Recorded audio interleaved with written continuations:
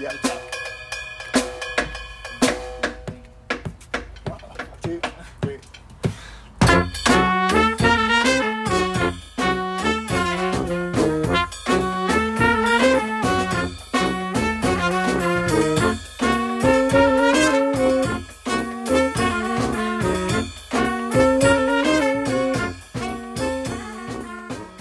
Howdy folks, and welcome to the Arches National Park Geo Tour, a driving companion to the geology of Arches National Park, from Entrance Center out to Panorama Point.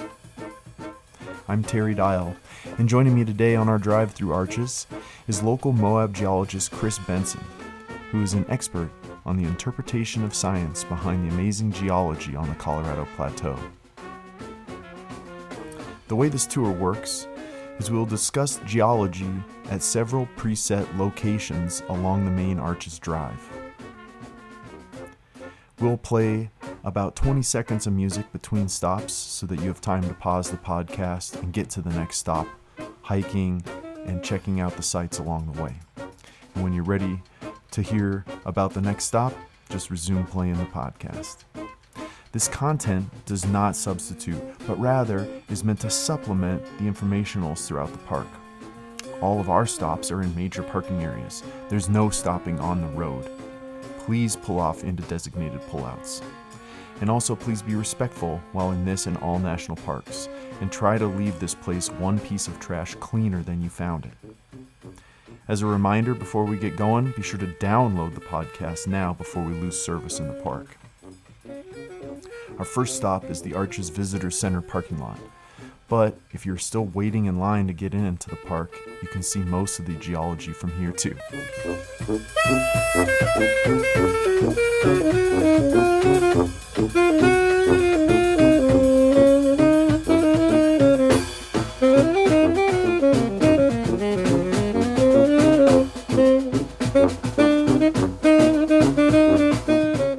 Hey Chris.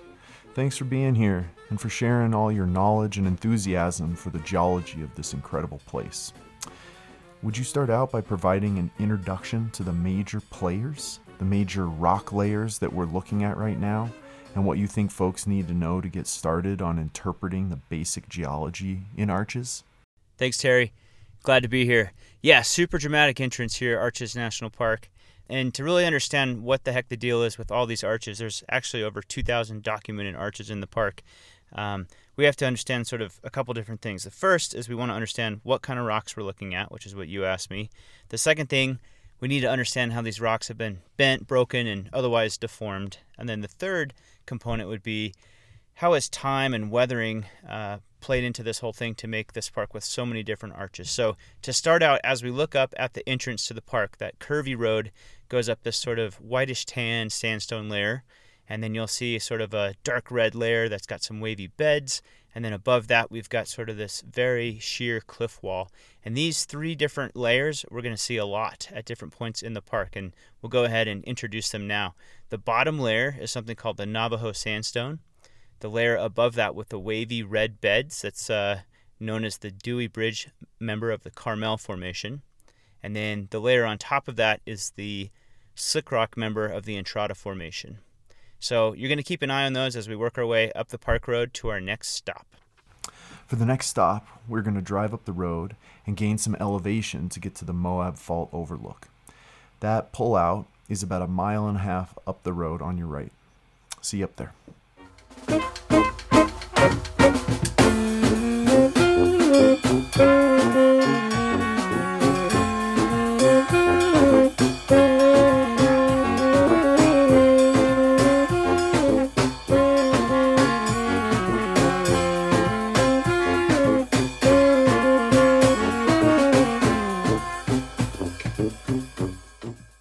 So here at the Moab Fault pullout, we've gained a nice vantage point of the area. You can see down the Moab Valley, and looking across the highway to the west, there are some different rock layers exposed on that cliff face. Chris, could you now give us a sense of what type of rock we're looking at, its age, and the general utility behind naming rock layers? So yeah, here at the Moab Fault Overlook, we're basically right on top of the Navajo sandstone. And I know I threw out a bunch of names there, but let's just talk about briefly the types of rock that we're going to see here in the park.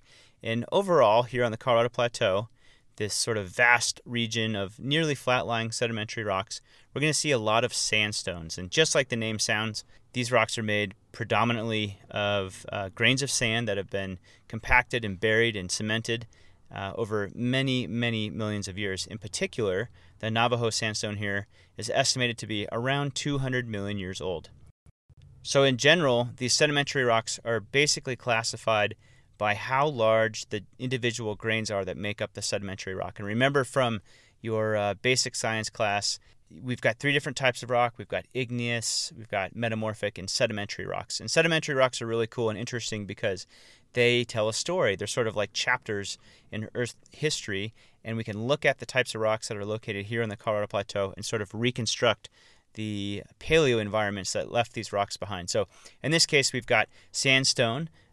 Sometimes if we have sedimentary rocks that are composed of much smaller pieces of material, that might be called a siltstone or a mudstone, or the smallest pieces would be called a shale. And these all reflect the energy of the depositional environment. Now that's really jargony, but what that basically means, if you've got a lot of physical relief, steep slopes, you're going to get big rocks rolling down the hills. Just think about the mountains. You have boulders, talus fields, but if you have a very deep ocean, for instance, you don't see big rocks like that. You see the finest grained shale rocks forming from deep ocean basins. So everything in between, you might see rivers with sandy beaches, or in this case, we're actually looking at 200 million year old dunes that existed during the Jurassic period. And that's what's making up most of the sandstone in this area. So these different rock layers have different names, and geologists have described them in great detail at places where they're well exposed. So for instance, the Navajo sandstone is sort of paying respect to that beautiful region of the Navajo Nation in northern Arizona where this rock layer is very beautifully exposed. Just above that, I mentioned we've got the Dewey Bridge member of the Carmel Formation. Now, a member is just sort of like a subset of a formation, a geologic formation, sort of like your basic package of rocks, I guess you could say. And the Dewey Bridge is actually an old bridge just northeast of Moab where this particular rock layer is well exposed. And then on top of that, we've got the Entrada sandstone. That's actually named for a spot out in the San Rafael Swell. But it basically allows geologists and everyone really to use the same language around a certain type of rock, a certain rock layer, because typically they all have certain patterns of weathering. Sometimes it's very difficult to travel through various rock layers. Some rock layers have very valuable mineral deposits, so that's why it's useful to sort of name them and reference in a consistent way these different names. So Chris, what facts are there to give us confidence in our interpretation of this story on the formation and age of these rock layers? So obviously no one was here, and all we can do is look at evidence and sort of propose theories. There's not really experiments that we can run to look at this, but the key thing with sedimentary geology is we look at processes that occur today, and we assume that gravity was working the same 200 million years ago as it does today. So for instance, like we can look over to the south at that Moab sand dune there, and we can assume that the way that the wind is currently pushing that sand into that sand dune is probably working the same way it has for millions of years. So if we find modern day examples of sedimentary structures or environments that produce sand, and then once that sand gets buried, it creates sandstone, we can sort of extrapolate and look back 200 million years ago and say, hey, this sandstone most likely formed from a wind deposit because it exhibits the same sedimentary structures, the same types of grains as we see in the modern record. The Moab Fault overlook is obviously a stellar view of the valley, but we've stopped here because this location provides a clear example of an amazing process that happens on Earth's crust, and that is a fault. Would you explain what a fault is, why we care about them, and how to picture the fault at this location?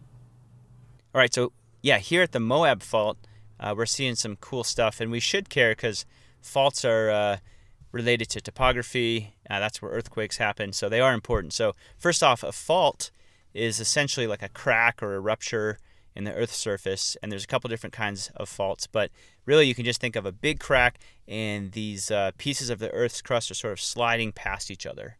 And so specifically right here at the Moab Fault, at this pullout, we're right on top of the Navajo sandstone, and this rock layer should be on the other side of the valley to the south or southwest. This should be about a couple hundred feet above us, above the rim. So what's happened here is we are on a side of the fault that has dropped down probably almost 1,000 feet down on this side and then up on the other side. And so what that means is it breaks up the landscape.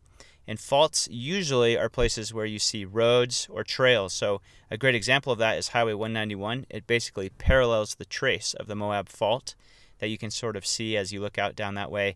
And in fact, the old Spanish Trail used to go right through this area. So faults break the landscape up, and typically we see lots of erosion. We see drainages form near faults, and it helps people actually route find through resistant rock layers like that Wingate sandstone, which is yet another rock layer that makes up that cliff wall just to the south of us there. Okay, so that Wingate sandstone, that is then underneath us right now?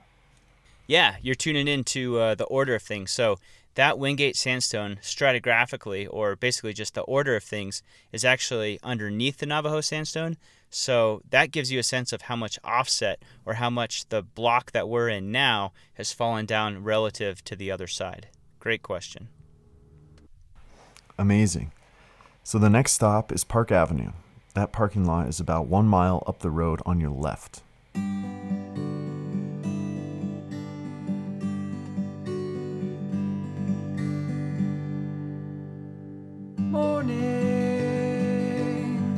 Eyes adjust to daylight from the shadows. Fog hangs on the hillside, watch the smoke rise.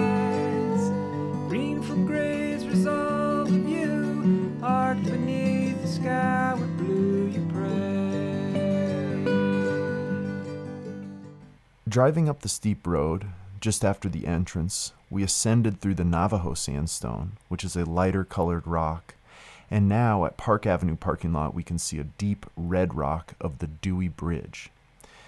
Chris, would you explain what the color tells us about the ancient environment? Yeah, so the color of the rock has a lot to do with how much of the mineral hematite these sandstones have in them. And basically that's just a fancy word for rust. And so the more sort of iron oxide rust that the sandstone has, the redder it's going to look. Now, some different things can happen when these rocks are buried. And just like you pointed out, when we were driving up those switchbacks on top of the Navajo sandstone, that was a very clean, sort of light-colored sandstone, and it wasn't very red. But we're up here at Park Avenue, and we can see these brilliant red beds of the Dewey Bridge member, as well as sort of the brown-orange cliffs of the Entrada. The difference between the colors has a lot to do with when these rocks are buried. So imagine sandstone being several thousand feet underground, and we get different types of fluids moving through these sandstones. And sometimes those fluids have either oxidizing or reducing conditions, and you might remember from the chemistry class that you probably hated, or maybe you loved it. But basically, if it's a reducing fluid, it can actually sort of bleach the rock, and it leaves a sort of white color. And if it's an oxidizing environment, it will leave more of that red color to it. So that's a basic explanation for the different colors of the rocks here. All right, so looking south at the La Salles, that small volcanic mountain range, we see in the foreground a field of vegetation. Can we use the rocks to understand what plants we are looking at? Yeah, exactly. We're looking at the top of the Navajo sandstone out there to the southeast, and this park or sort of broad valley just to the south of us here is predominantly, it looks like black brush, which is a shrub that's very common in this area. And probably what's happening here, you can see that there's not a lot of soil out here.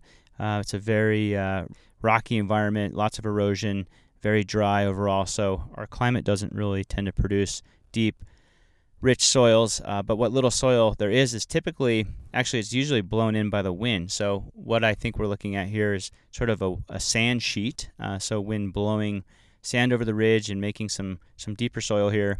And this is a pretty typical pattern you see here in Arches. Anything that's sort of a medium to shallow soil depth, you'll see a black brush monoculture. So you're going to see that all day today. And in other areas where the soil gets really shallow or it's mostly bedrock, instead of black brush, you get a lot more pinyon and juniper, as we can see there to the south. So in terms of changing environments, is it true that this area was once under the ocean? And how would the presence of a historic sea in this area alter events to come? Well, so that's one of the things that's just so cool about these rocks. I mean, they're obviously beautiful to look at, but that's sort of a romantic understanding. But when you really start thinking about what these rocks represent and the different environments, it gets interesting on a lot of different levels. So you're right, this area has been underneath seas and throughout its past.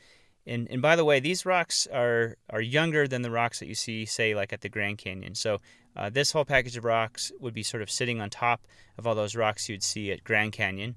And the oldest of which that are exposed here go back about 320 million years ago. And that might sound really old to you, but just remember that the Earth, we think, is around 4.6 billion years. So this is actually still pretty young stuff, but we don't see a lot of good records from Earth's past during that time. So we're really limited to the rocks that are exposed in this area to understand what was happening. So to answer your question succinctly, yes, this area has been underneath an ocean many different times, and we get different rocks depending on how deep the water was. So for instance, some of the oldest rocks in this area actually consist of quite a bit of salt known as the Paradox Formation. This salt was deposited in a restricted seaway about 320 million years ago, where we had these huge fluctuations in sea level in this restricted basin that would basically leave seawater stranded as global sea level would drop due to an ice age or a glaciation. And all that salt would basically precipitate out as the water would evaporate. And that's left behind some very large salt deposits, which we're going to talk about more later. At other times, we had, instead of a shallow restricted seaway, we had just a very thin amount of seawater sort of encroaching from the north. And we can see evidence of this right here in the Park Avenue pullout. So when you look at the Dewey Bridge, remember it's sort of sandwiched between the Navajo sandstone below and the Entrada sandstone above. And both of those are going to be representing basically an ancient hyper-arid desert. You can think of like a modern-day Saharan desert, and wind-blown sand, just like we saw that modern sand dune down by Highway 191. But sandwiched in between these hyper-arid environments is this sort of very different-looking, kind of thinly bedded, reddish-brown siltstone and mudstone. And what that indicates to us is something must have changed in the climate or the depositional setting here. And what we think probably happened is during this time, in the early Jurassic, there was a shallow seaway called the Sundance Seaway that was gently encroaching from the north. And if you follow the Dewey Bridge member of the Carmel here to the west, like out in the San Rafael Swell, you'll see evidence of marine setting, so a lot more gypsum or evaporite minerals out there to the west. And if you've ever been to like Goblin Valley or even Capitol Reef National Park, this layer of the Carmel is much more prominent, and you see a lot more indications of deeper water, whereas right here in the Moab area, it was kind of right on the fringe of the seaway, and it represents a time when that Sundance Seaway kind of infringed and came down from the north. All right, so in an attempt to recap, the rocks in this area are sandstone, formed from sand deposits either by settling out of wind or water, and this occurred well over 200 million years ago, which is actually somewhat recent compared to the age of the Earth. It's less than 10% of the Earth's total age. These sandstone layers sit on top of an even older deposit of salt, which was left here when an ancient sea evaporated, a lot like the drying of the Great Salt Lake happening now. The next question is, can we determine the original source of these sand grains? To do that, we'll head up to the Petrified Dunes parking area, which will be on your right, 3.5 miles up the road. Listen for replies and no direction. Piece the words together, make your own tale. Woven there beside the nest, scattered widely from the rest of play.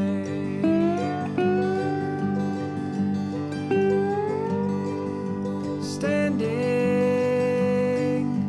side by side and face to face. Here at the Petrified Dunes, the informational plaque indicates the ancient winds were blowing in from the northwest.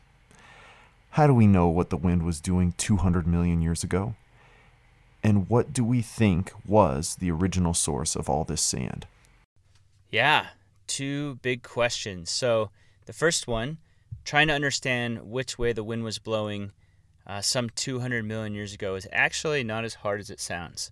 So one thing that's worth noting with all of these sandstone layers of the Colorado Plateau, particularly in the Navajo sandstone, which is wonderfully exposed just to the east and northeast here. If you look over, you can actually see the highest point in Arches, which is Elephant Butte, and then the window section is just out of view. But if you look over to the east, you'll see some really nice exposures of Navajo sandstone. And typically with any sedimentary rock, you're going to expect mostly flat layering as gravity sort of dictates how the layers build up. But in areas that have abundant energy, so in areas that have a lot of wind or a lot of currents from water, you can actually get something called cross-bedding, which is essentially a bunch of parallel beds in the rock record that aren't really horizontal. They're actually sort of tilted at an angle. And we know that generally those represent the lee side of a dune. So basically, if you think of the side of the dune where the sand is blowing onto, and those basically form thin lamina or thin lines in the rock record. And so if you were to go out and measure the face of these crossbeds, and let's say you do this over a really large area, all the way from, say, Wyoming, where some of the Navajo sandstone is exposed, all the way down to Arizona, and you sort of average them statistically, you can actually see that the predominant wind direction some 200 million years ago was actually from the northwest. Now the question of where did all the sand come from is even more interesting, but this one requires a little bit more work. In general, these sand deposits are referred to as aeolian, which just means wind-derived, and they're very clean, basically almost 100% quartz sands. And quartz is a very durable mineral. It travels a very long ways, and it sticks around when almost every other mineral kind of calls it quits. So we know that the source of the sand is probably from a very long ways away, and there was no way to really measure that until just a couple decades ago. Geologists started looking at something called zircons. It's a mineral that you'll sometimes find in these sandstone layers.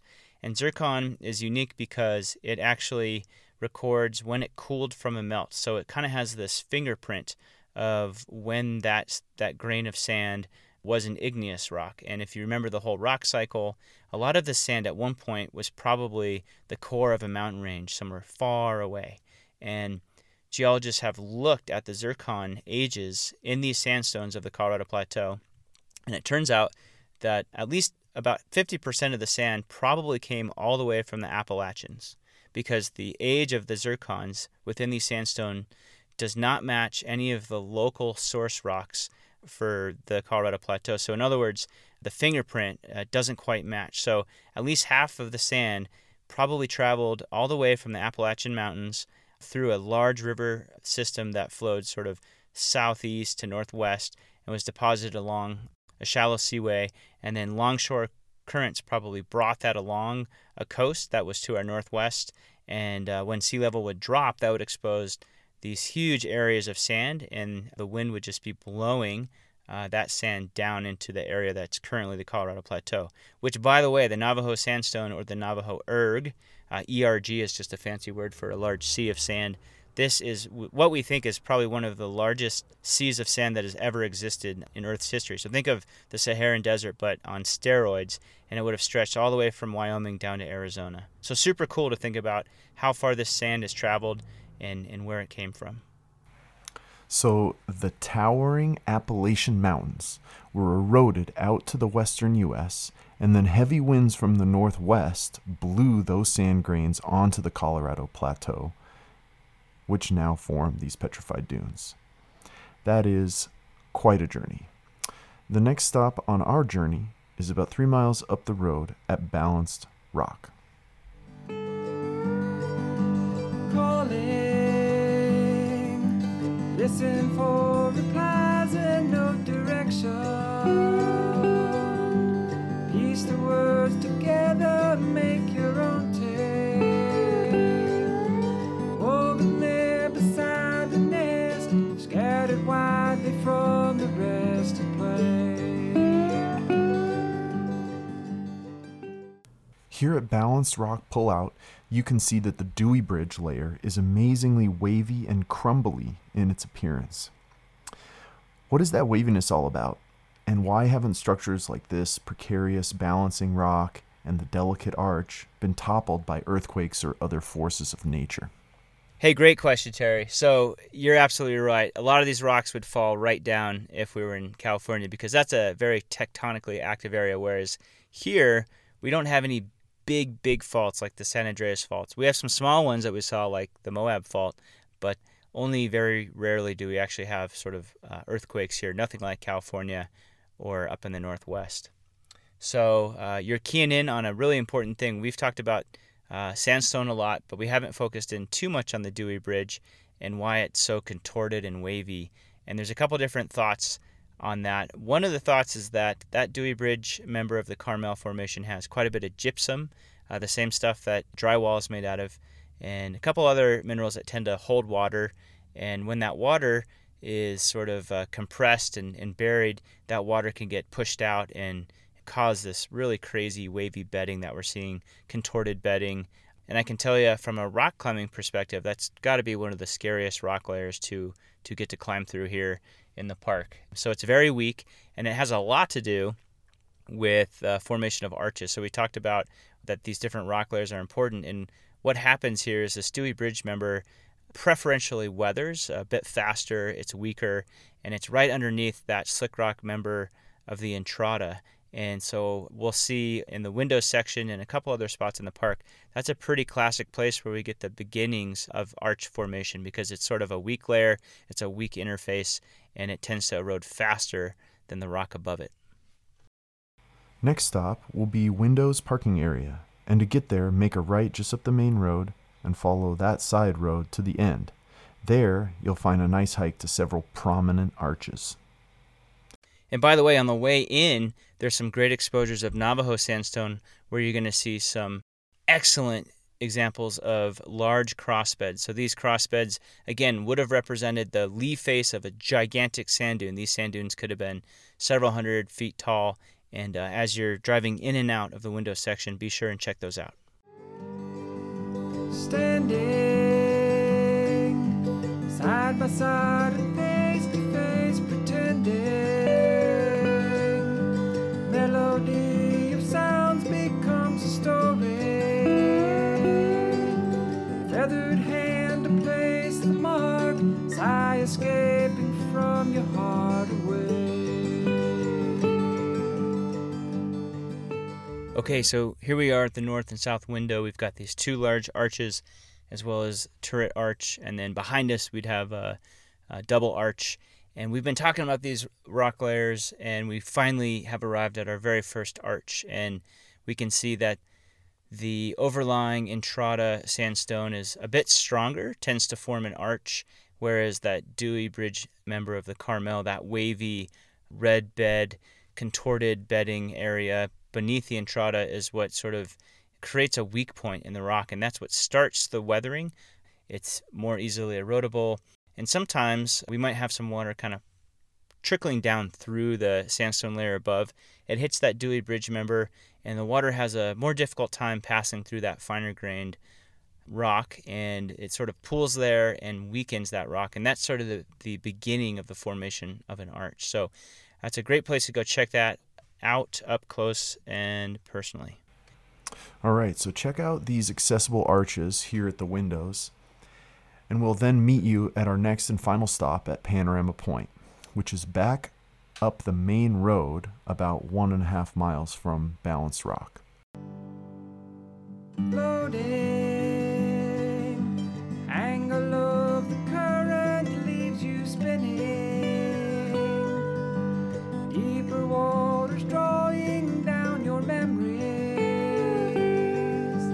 Icy cold on weathered skin. Eyes awake, begin again today. Panorama Point is such a gorgeous overlook.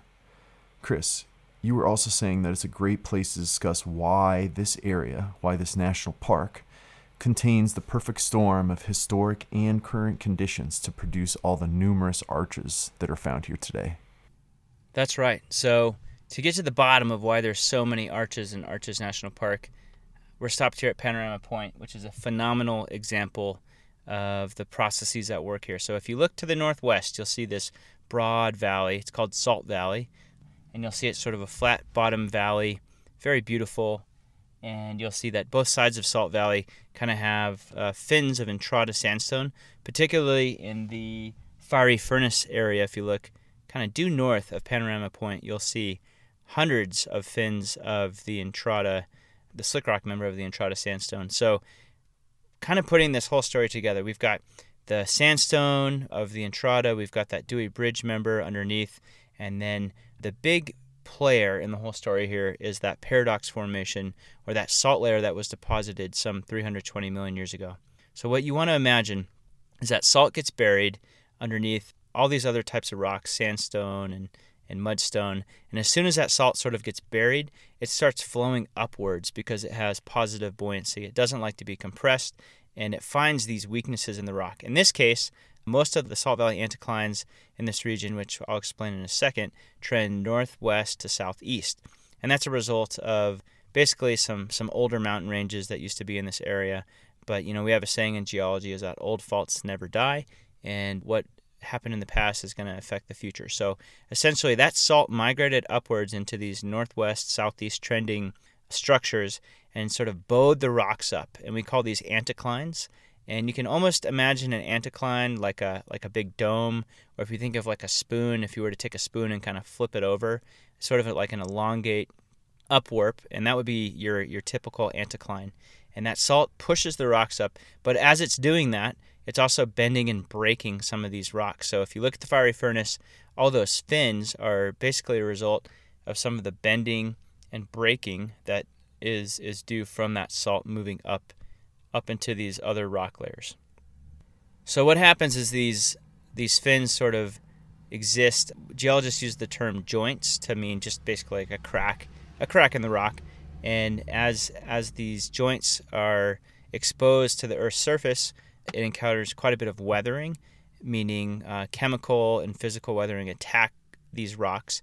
And in places where these fins have formed, it's much easier for arches to form because if you think about it, it sort of carved out the initial sort of form of an arch. And all that needs to happen then is the interior of the arch eventually crumbles away. And especially in those areas where we see the contact below with the Dewey Bridge member of the Carmel, like we saw at the window section, or in other areas, for instance, over by Delicate Arch or Landscape Arch, instead of the Dewey Bridge, it's actually a small sort of seam where erosion tends to occur more frequently. Those areas are weaknesses that eventually turn into the arches that we see today. So it's a combination of the rock type, the structural geology, or how the rocks have been bent and broken by that salt moving upwards. And then in this case here in Salt Valley, a big part of the story is the valley is sort of a flat bottom. That's a result of a big collapse feature that's fairly common in these Salt Valley anticlines. So as that salt rises to the surface, it actually interacts with groundwater and streams, and eventually that salt dissolves, it gets carried away, and that leaves a void, and so that whole valley sort of collapsed down in on itself. And what we're seeing here at the Salt Valley viewpoint to the northwest here at Panorama Point, we're seeing that valley. You'll notice there's not really a stream carving that area. It's more just a big collapse. You can think of it sort of like a trapdoor. So those things work in concert with the climate, and in this area we're sort of in a semi-desert environment where if we add more water, more humid environment, our rates of weathering would be much faster, and it might be plausible to suggest that these arches would weather too quickly to sort of be able to stand for very long, and they would collapse much more frequently.